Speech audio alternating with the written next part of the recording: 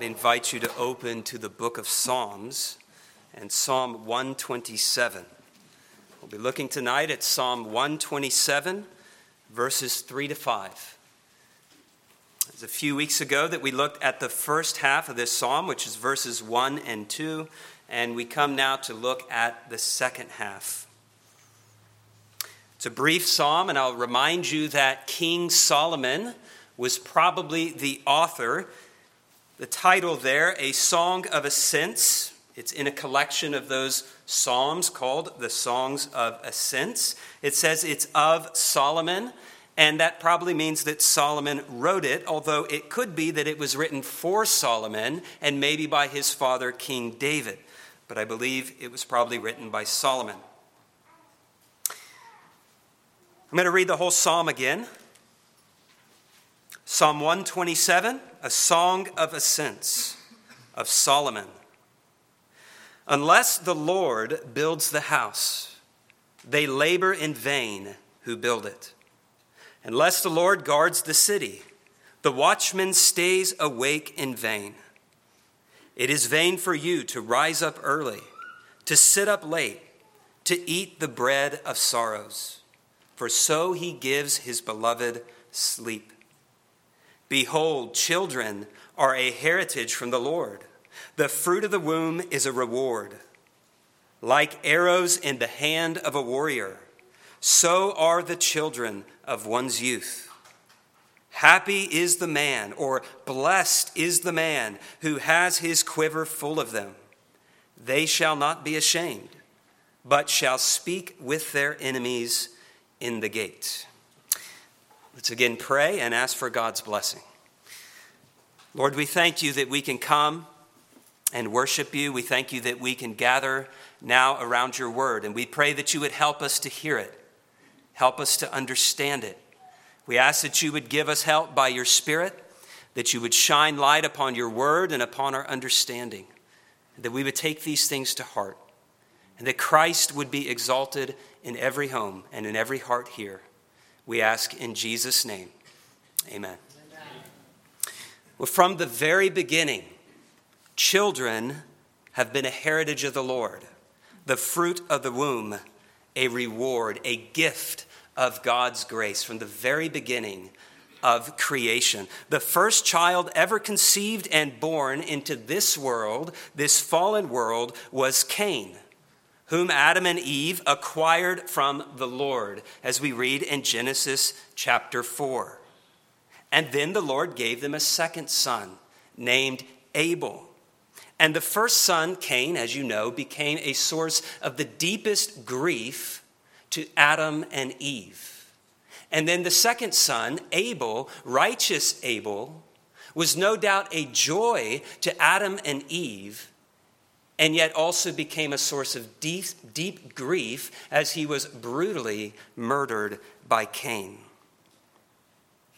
Every child ever born has been born into a fallen world. Cain was born after the fall. So think about that. Every child ever born has been born into this fallen, cursed world. And every child that will ever be born in the future is born into a fallen world that sin has left in the condition that we now see it, out of joint. This means that whatever joy our children bring to us is tinged with pain. Even before they enter into this world, as the curse was pronounced after Adam and Eve sinned, in Genesis 3:16 we read God speaking to Eve, "In pain you shall bring forth children." But despite the curse, children are among the greatest blessings in this life. They are even central to God's plan of salvation. Think about that. Children are central to God's plan of salvation, to save sinners. And we're told about this as early as Genesis 3:15, when that promise is given, that good news, that the seed or the offspring of the woman would crush the head of the serpent. And that was a reference, an early reference to Christ. crushing Satan, defeating Satan on the cross as he's dying for our sins. So children are central to God's plan of salvation. Again and again, promises that the child would be born, promises of children to come, that there would be a blessing in one who would be born, the only perfect one to be born of woman, the Lord Jesus Christ. And these are the sorts of things that I want us to think about as we come now to this little psalm and we think about the blessing of children in this life. So we're looking at Psalm 127, verses 3 to 5. And we're focusing on the gift of children, God's gift of children. And I want to begin by opening up these verses 3 to 5. And remember that the two halves of this psalm go together. So I want us to briefly recall the main points in verses 1 and 2.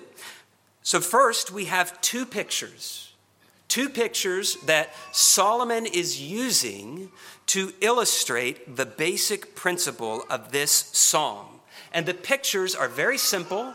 They are the building of a house and the guarding of a city. Those are the two pictures that we see in the first verse. Unless the Lord builds the house, they labor in vain who build it. Unless the Lord guards the city or stands guard over the city, the watchman stays awake in vain. So those are the two pictures used to illustrate the same basic principle. And he could have used several other pictures. And the principle is this, that the success of all that we do depends on the Lord's blessing. Everything in life, all of it depends on the Lord's blessing if we are to have any degree of success. That's the basic principle of this psalm. And we see that there in those two pictures of building and keeping watch.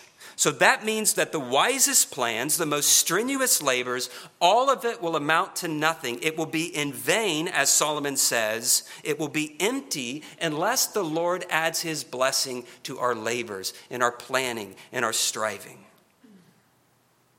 A man long ago said this, that the psalm is designed to inculcate, that means hammer into us, the lesson of dependence on God for success in everything. So if you get nothing else from this psalm, that's what, by the Holy Spirit, Solomon wants to hammer into us. Dependence on God in everything. And in particular, as we look at the second half, in the home.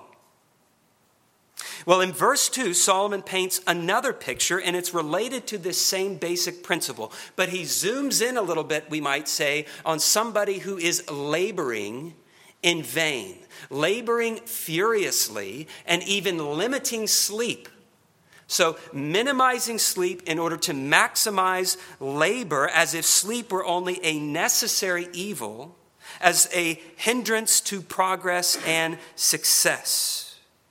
But the Lord would have us see the vanity of this sort of attitude, which is something we so easily can embrace.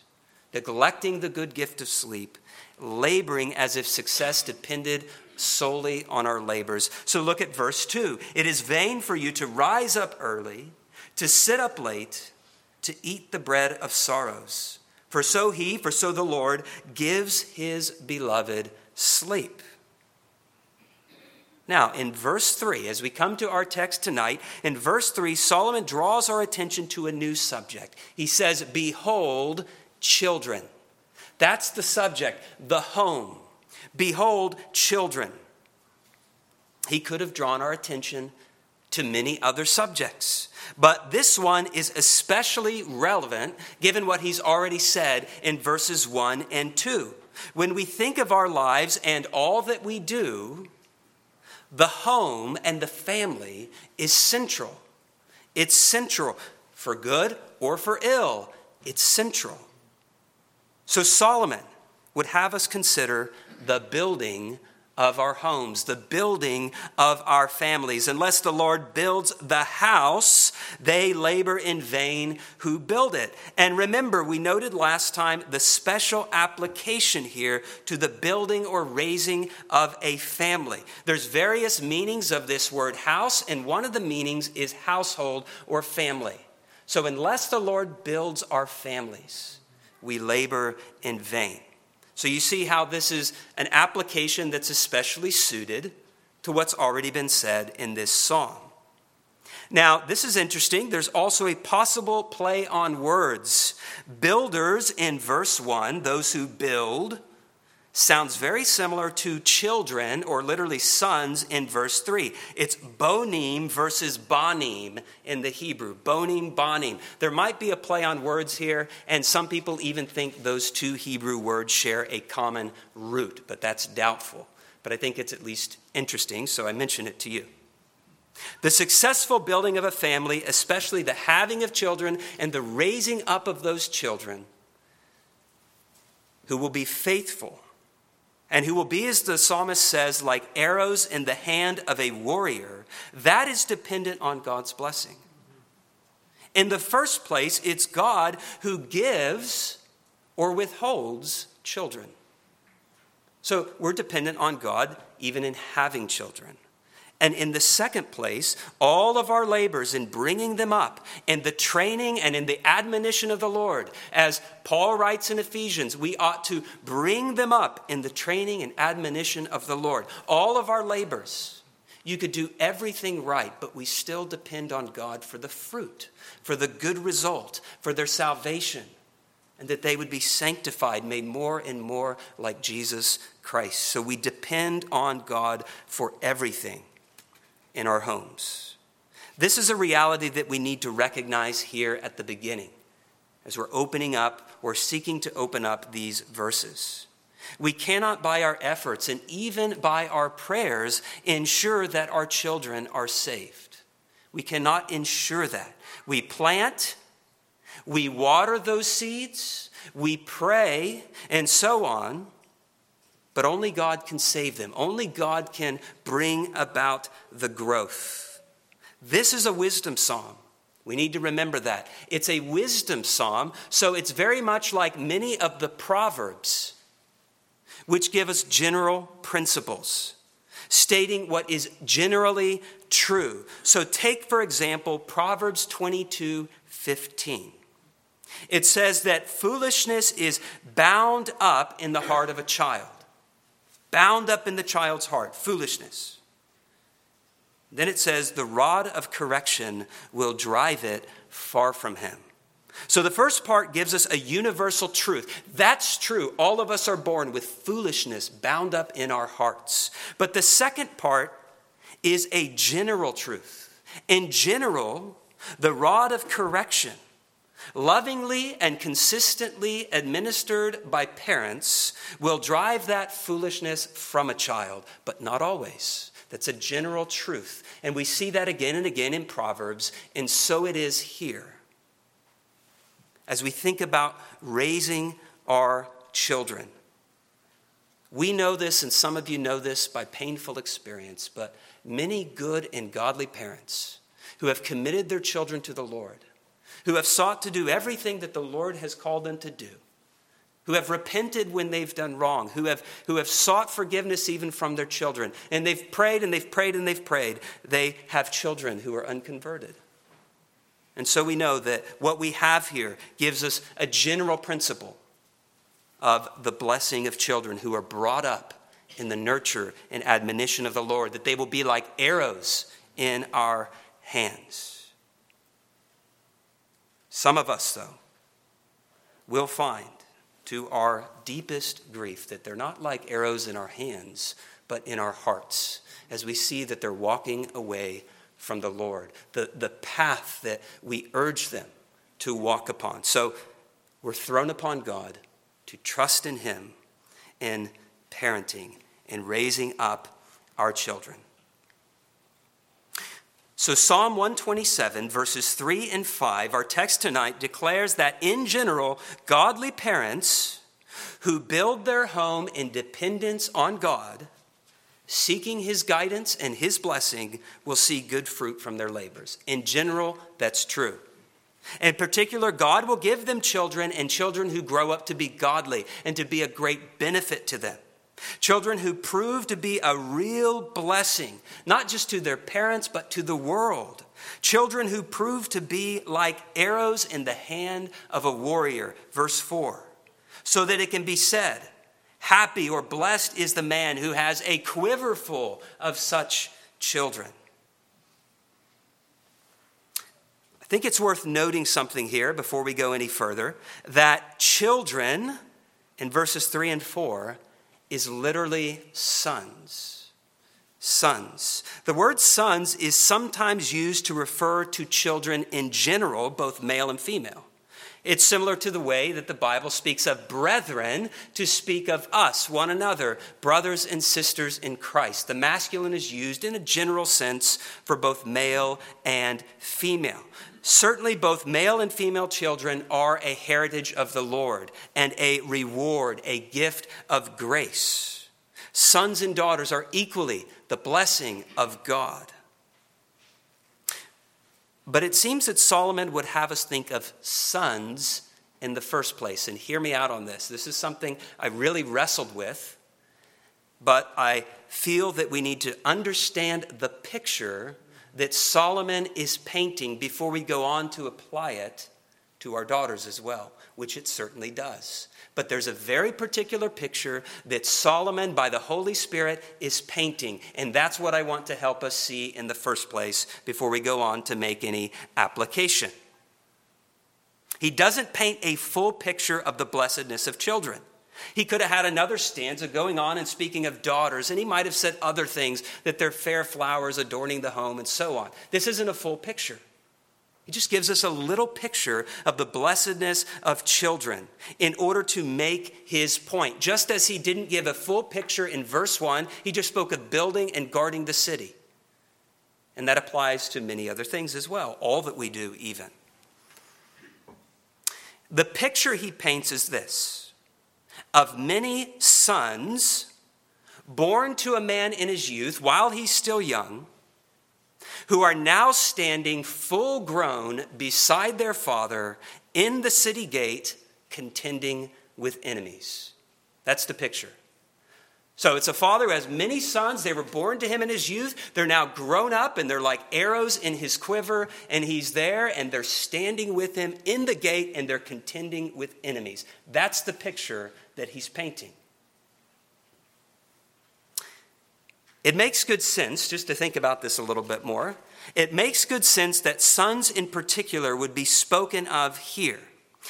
Sons are more accurately described as arrows in a warrior's hand, though I imagine that many of you would speak of your daughters like that. Yes, my daughters even are like arrows in my hands, but sons are more accurately described as arrows. It would be sons who would grow up to protect the family and even to go to war and to fight perhaps with bow and arrow. And furthermore, the building of a man's house depended on having sons.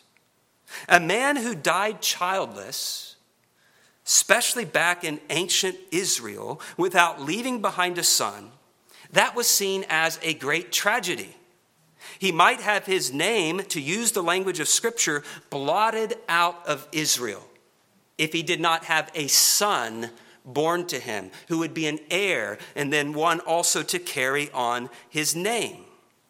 So in such a case, under the Old Covenant, so this doesn't apply anymore, but under the Old Covenant, a surviving brother had an unusual duty, a strange duty in some ways, which we find in Deuteronomy chapter 25. Let me just remind you of this. I'll read it. You can turn there if you want. This is the law of the brother-in-law. Deuteronomy 25, 5-9. Again, we're trying to consider why sons in particular would be spoken of here as we're thinking about the Lord building the house or the family. So Deuteronomy 25, verse 5. If brothers dwell together and one of them dies and has no son, the widow of the dead man shall not be married to a stranger outside the family. Her husband's brother shall go into her, take her as his wife, and perform the duty of a brother-in-law, of a husband's brother to her. And it shall be that the firstborn son which she bears will succeed to the name of his dead brother, that his name, the dead brother, may not be blotted out of Israel. But if the man does not want to take his brother's wife, then let his brother's wife go up to the gate to the elders, and say, my husband's brother refuses to raise up a name to his brother in Israel. He will not perform the duty of my husband's brother. Then the elders of the city shall call him and speak to him. But if he stands firm and says, I do not want to take her, then his brother's wife shall come to him in the presence of the elders, remove his sandal from his foot, spit in his face, and answer and say, so shall it be done to the man who will not build up his brother's house. You see the language used there? It's the same language we find. Build up his brother's house by giving him a son. So when we're speaking of the building of a house in the sense of a family and somebody's name carrying on, especially in this culture, it was vital that a man had a son to carry on the name. All right, the text here, coming back to Psalm 127, can be considered under two simple headings. And the first, in verse 3, is that children are declared to be a divine blessing, a gift from God. That's the first heading. Children are declared to be a divine blessing, a gift from God. And then secondly, in verses 4 and 5, we have a very vivid picture of the benefit of children. Again, in particular, sons, but it applies to children in general. So a vivid picture in verses 4 and 5 of the benefit of children. So the blessing of children and the benefit of children. Children or sons are first declared to be a heritage from the Lord. You see that at the beginning of verse 3. Behold, children, or behold, sons are a heritage from the Lord. That means they're a special possession given by God. They are a sovereignly allotted portion. God gives them to us, just as, for example, God gave Israel the promised land, Canaan, as an inheritance. The key idea is that children are a gift from God. Just like sleep is a gift from God, children are a gift. We could translate verse 3 then, the first part, behold, a gift from the Lord are sons. And then the second line of the verse gives a parallel thought, where it says, the fruit of the womb is a reward. And here the reference to children's more general, not specifically sons, but just the fruit of the womb in general. And they are declared to be a reward, a benefit freely bestowed by God. So it's not a reward of merit here, like wages. We do some work and we get paid for our work. This is a reward of grace. He says, children, the fruit of the womb, are God's reward of grace to us. A benefit freely bestowed. That's the message of verse 3. Children are a divine blessing. They are a gift from God. Many people think of children in an atheistic way, without thinking about God. They have God not at all in their thoughts as they think about children. They think in a purely biological way. They think of children as merely the result of the natural process of procreation. They do not consider that God is the one who opens and closes the womb, and that God ultimately is the one who knits children together in their mother's womb, as we read in Psalm 139. It's amazing that we can see somewhat into the womb and understand what's happening as children are formed in the womb. And some people see this rather than giving glory to God, and they say that This is just a natural process. Now we can get our minds around this, but God gives children. God knits them together in their mother's womb. So we must not think atheistically about children, but understand they are a gift of God. Then in verses 4 and 5, we have that vivid picture of the benefit of children, a vivid picture. And in particular, the benefit of sons born to a man in his youth. Look again at verse 4. It says, like arrows in the hand of a warrior, so are the children of one's youth, as opposed to the children or the sons born to a man in old age. Now, what's the significance of that little detail? Why does it speak of sons born to a man in his youth in particular?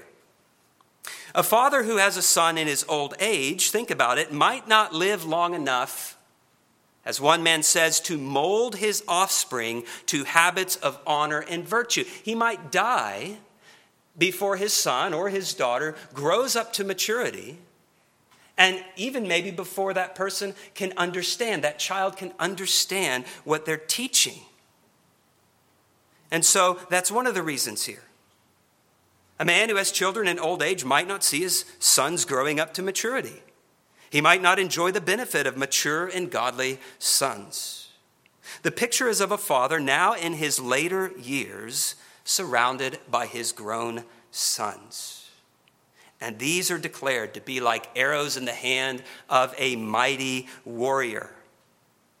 Now, a warrior is a force all the more to be reckoned with when he is well equipped, when his quiver is full, when he has these arrows that he can fire. That's the picture. You see what he's trying to paint? This is the man who has these sons standing faithfully beside him in his old age. Now, in the next verse, verse 5, Solomon further paints this picture. He's continuing the picture, but he's adding more detail here. And he declares the blessedness of this man. He says, verse 5, happy or blessed is the man who has his quiver full of them, full of these sons that are like arrows in the warrior's hand. He's blessed. He's blessed. They shall not be ashamed, but shall speak with their enemies in the gate.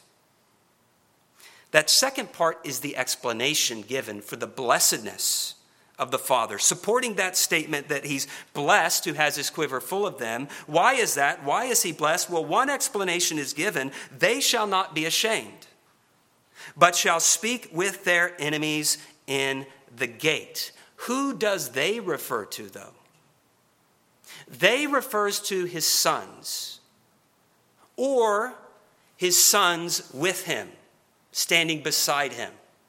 And he says, they shall not be put to shame, but shall speak with their enemies in the gate. They shall not be put to shame, but by their integrity and by their wisdom and by their strength, these sons, like arrows, will be to their father, standing up to their enemies to shut the mouths of all who wrongly accuse them. In the gate. That is significant. The gates of ancient cities were not just the entrance. They were that. We'll talk about that in a little bit. But these were something like the courthouses, the town hall. This is where things were decided. We read about it actually when I was reading Deuteronomy 25. Go to the elders, and in front of the elders there, take off his sandal, spit in his face, and so on. That's where matters were decided. The elders of the city sat at the gate, and cases were decided. This was the court. So it's sort of like saying, when people take you to court, you will have your sons with you, and they will speak with your enemies. And it's implied that they will speak successfully and answer those enemies and shut the mouths of those enemies, whether they bring a charge against the father or against the sons or against the family in general. That's the picture here. They stand with their father and protect and defend them. Unlike the sons of a foolish man, as we read in Job 5, the sons of a foolish man, these sons will not be crushed in the gate. That's the language used in Job 5. No, they will not be crushed in the gate, but they will be successful in standing against the enemies of their father and of the family. And in this way, and in so many others, they shall prove to be like arrows in the hand of the Father. So you see the picture there. What a benefit they are to this aging father. What a blessing to him to have these godly sons around him to support and protect. And of course, again, this isn't the full picture. It doesn't mention the mother, but what a blessing and a benefit they would be to her as well. Now, there is possibly also another picture here. So the gates were not just the courts or the town hall, but they were quite obviously where you go in and out of the city. So it was a strategic place for battles. If there was an enemy who wanted to take the city, if they could take the gate, they would likely take the city. So it's possible here that there is a picture not just of being in court and answering those who accuse, but actually of fighting enemies who might attack the city. Another interesting part of this is it says here, they shall speak with their enemies in the gate. That word, that verb speak, can be translated destroy or subdue. It's not the usual meaning. It normally just means to speak. But we do find this, and let me give you a key example. Now, when Athaliah, this is from 2 Chronicles 22:10, when Athaliah, the mother of Ahaziah, saw that her son was dead, she arose and destroyed all the royal heirs of the house of Judah. Literally, she arose and spoke with all the royal heirs of the house of Judah. Same verb.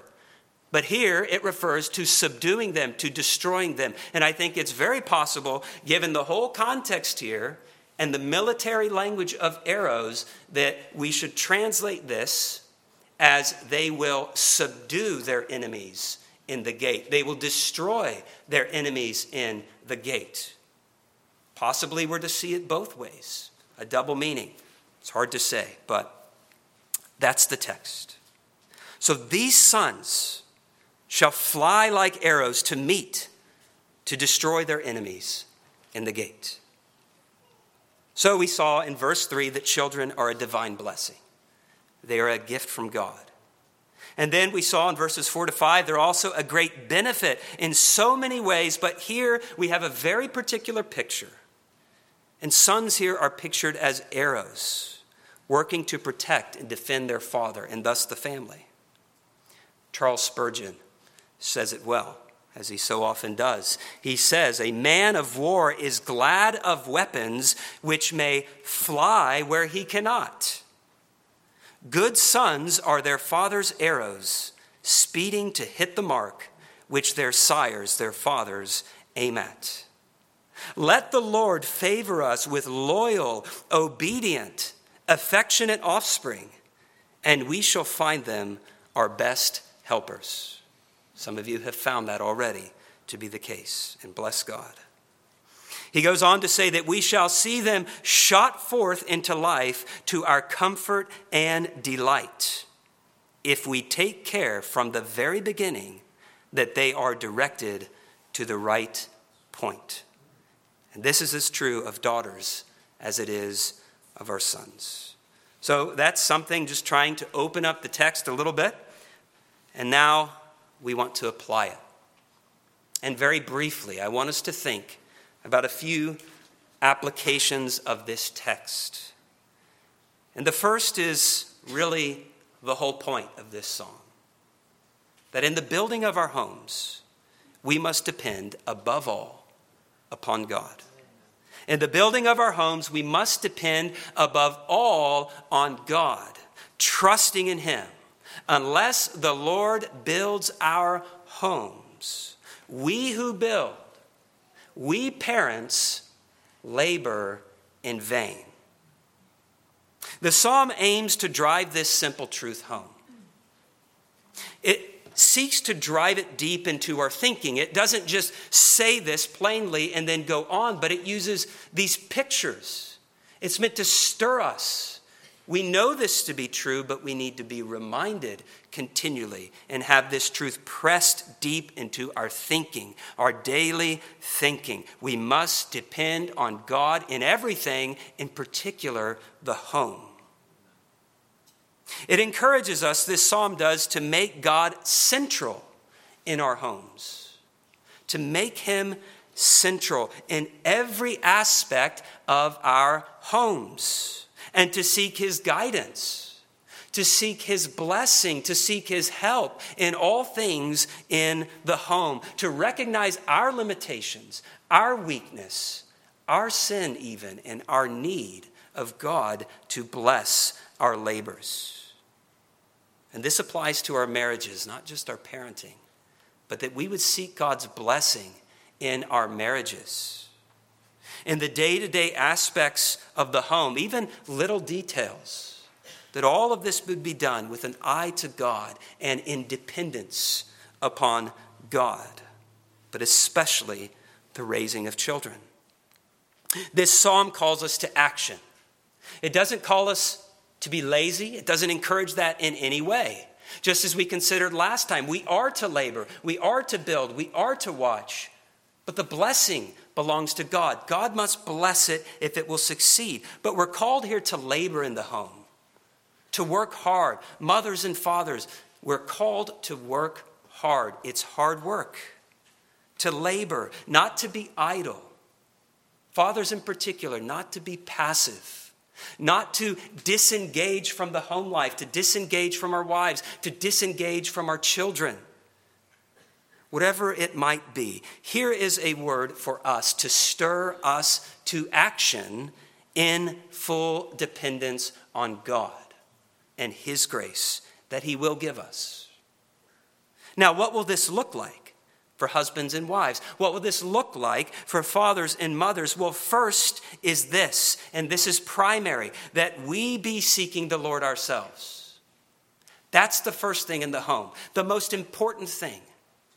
As a father, the most important thing I can do, the best thing I can do for my family is to seek the Lord, is to be a godly man, to be growing in the grace and knowledge of Christ. That's it.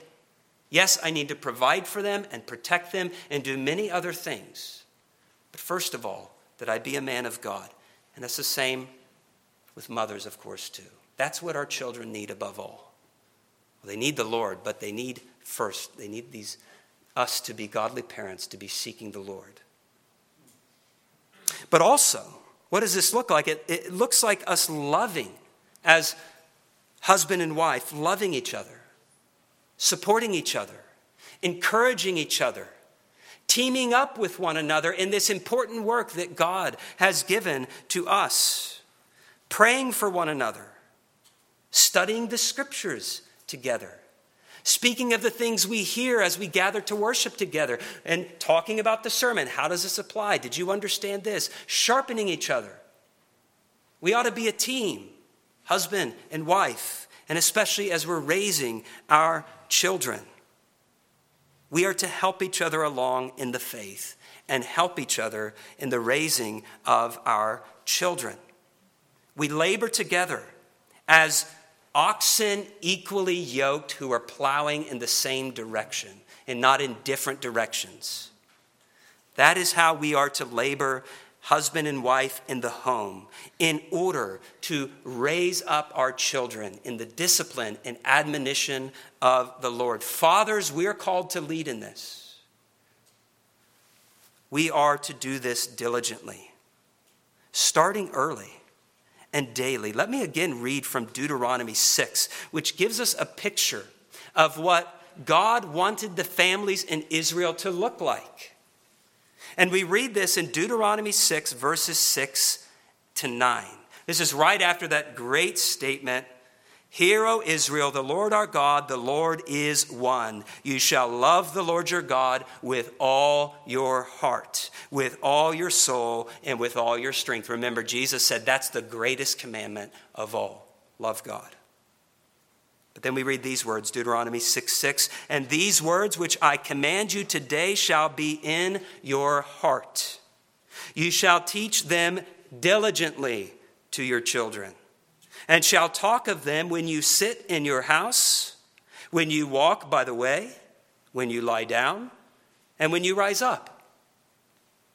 So it ought to be regular, as you have opportunity throughout each day to tell your children of Christ and to point them to the Savior and to speak truth to them and to correct them and to lovingly discipline. All of these things, we do it day to day.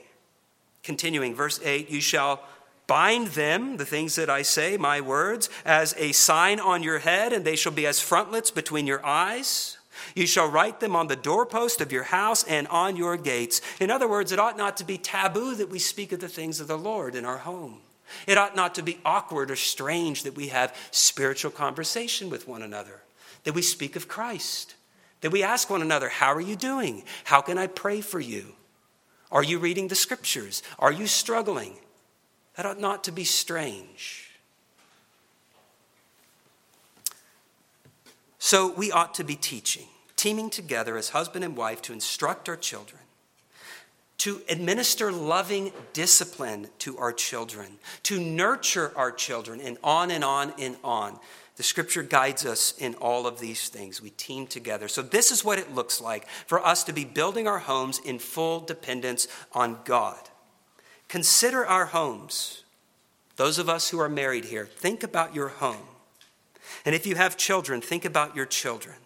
And we need to ask these kinds of questions. Do our labors in the home, do our attitudes, do our priorities indicate that we truly believe verse 1 to be true? That unless the Lord builds our homes, we're just laboring in vain. So think about that. This ought to challenge us in this regard. A second point of application, though, is that this psalm teaches us to view children as blessings, gifts from God. So it teaches us to view children as blessings, as gifts from God. And we have that in verse 3. Now this applies. It's a lesson not just for those who have children. And I know that this can be painful for some people, and I don't want to cause any unnecessary pain here, but I think that this is part of the teaching of this text. For couples longing for children, perhaps for years, and maybe now it's physically impossible, humanly speaking, to have children. You've longed for children, and you've never been able to have children. There's a word here, as we're reminded that children are God's gift. They're His to give or His to withhold, as He thinks is best, according to His wisdom, His infinite wisdom, according to His goodness. And so this ought to encourage us to cry out to God. How many people in scriptures do we see crying out that God would open the womb? And He heard them and answered their prayers. But also to rest in God if He should withhold this gift. But it's a lesson also, and I hope this doesn't apply to us, and I don't think that it applies certainly broadly here. But we always need to have our thinking conditioned by the Word of God, because we'll start to think like the world if we're not letting God's Word shape our minds and our thinking. There's a word here for those who do not want children because they see them primarily as a great burden and not a blessing. Just going to get in the way of what I want to do, of my goals. I want to have my things and my time, and they will be an imposition. They will only be a burden. We need to let the Word of God, if that's your thinking, let the Word of God challenge you on this. Go to this, go to other texts of Scripture, and let the Word of God shape your thinking in regard to children. They're a blessing. They're gifts from God. Well, those of us with children, we might be tempted. We might be tempted some days especially, or some seasons especially of our parenting. We might be tempted to view our children more as a burden than a blessing. As we're laboring, as we're not getting sleep, As again and again and again we're repeating ourselves and we're disciplining about the same things and it doesn't seem to be bearing fruit, we need to stop and think, these children or this child, this is God's gift to me. He's given this child, these children, to me as a gift, an inheritance of the Lord, the fruit of the womb, a reward. So we need to stop when we have that attitude, when we're tempted to think that way, and we need to think. And we may need to repent and give thanks to God for the gift that he's given us. And as such, being a gift of God, which he has given to us, that means that God has entrusted them to us. We are stewards. We are stewards of the children that God has given to us. And that means we're going to give an account of our stewardship, of our parenting, of how we raised our children. We will give an account for how we build our homes. Above all, we need to love our children and point them to Christ. We need to remember their greatest need is that they know Christ, that they have their sins forgiven, that they be right with God. That's their greatest need, and we need to raise them as if that truly is their greatest need. We need to believe that ourselves. It is their deepest need, their sin, that they're not right with God. And so we raise them with that in mind, loving them and leading them to Christ by our teaching and by our example. And don't despair because the work is hard. Do not despair because the work is hard, because it's thankless work. It is seemingly fruitless work at times. Do not despair because you've failed. Maybe for the 100th time or the 1,000th time, you know what you ought to be doing. You know you ought to be patient, even as we were hearing this morning, and you failed again. Do not despair. Why? God is gracious. Go to God and ask for forgiveness. There is forgiveness with him, and so we go to him. But also we have the Holy Spirit, those of us who are trusting in Christ. Think about the Spirit who dwells in you to help you and guide you and strengthen you each day, and certainly when you're in the trenches of parenting. So don't despair and say, I'm just going to be a miserable father. I'm just going to be an angry father. I'm just going to be this. I'm just going to be that. No, you can be, by God's grace, all that God wants you to be as a mother and as a father. So do not despair. So as a gift, as a blessing, they are entrusted to us. We are to steward them. Above all, to point them to Christ. Because our children are not born straight arrows, to use the language of the psalm. None of us are born straight arrows, but we have a fallen nature. We are bent towards sin. Left on our own, we will go down the path that leads to destruction. So they're not born straight arrows, so we have to raise them up. We have to teach them and pray for them and do this again and again and again. And we must pray because ultimately only God can save them. Only God can sanctify them. Only God can make what is crooked straight. A third point of application is this, that this psalm challenges us to think of the benefits of having children, even many children, and even while we are still young, verses 4 and 5. It challenges us to think of the benefits of having children, even many children, and while we're still young. Now, I want to be very, very clear on this point.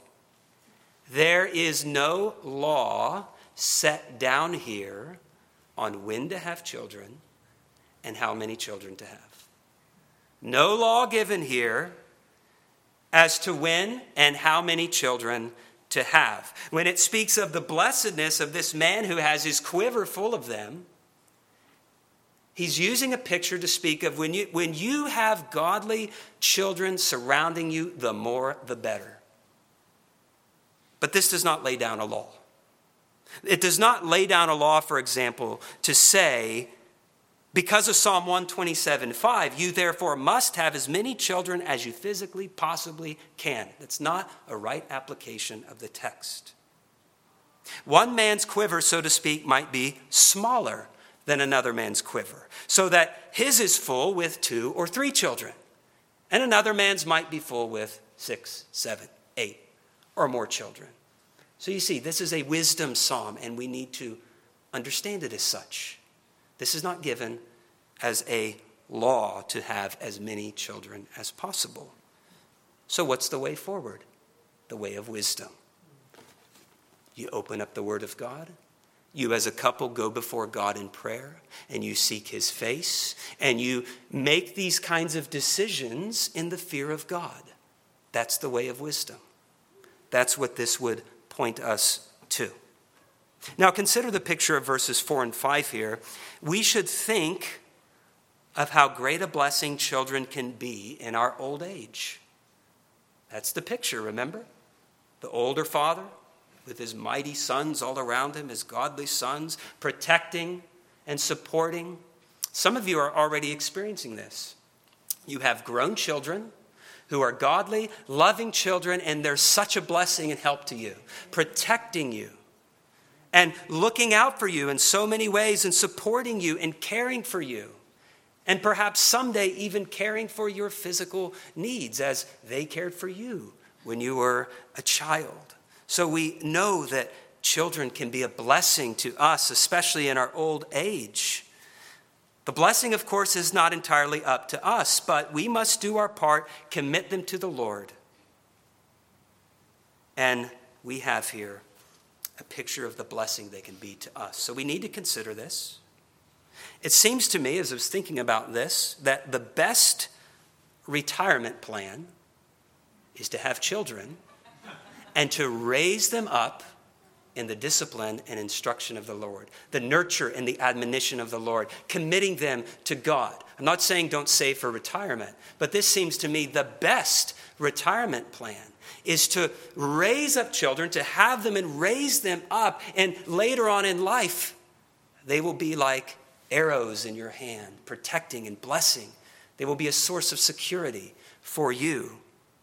This is certainly not the easiest retirement plan, costing huge amounts of time and energy and money and other resources.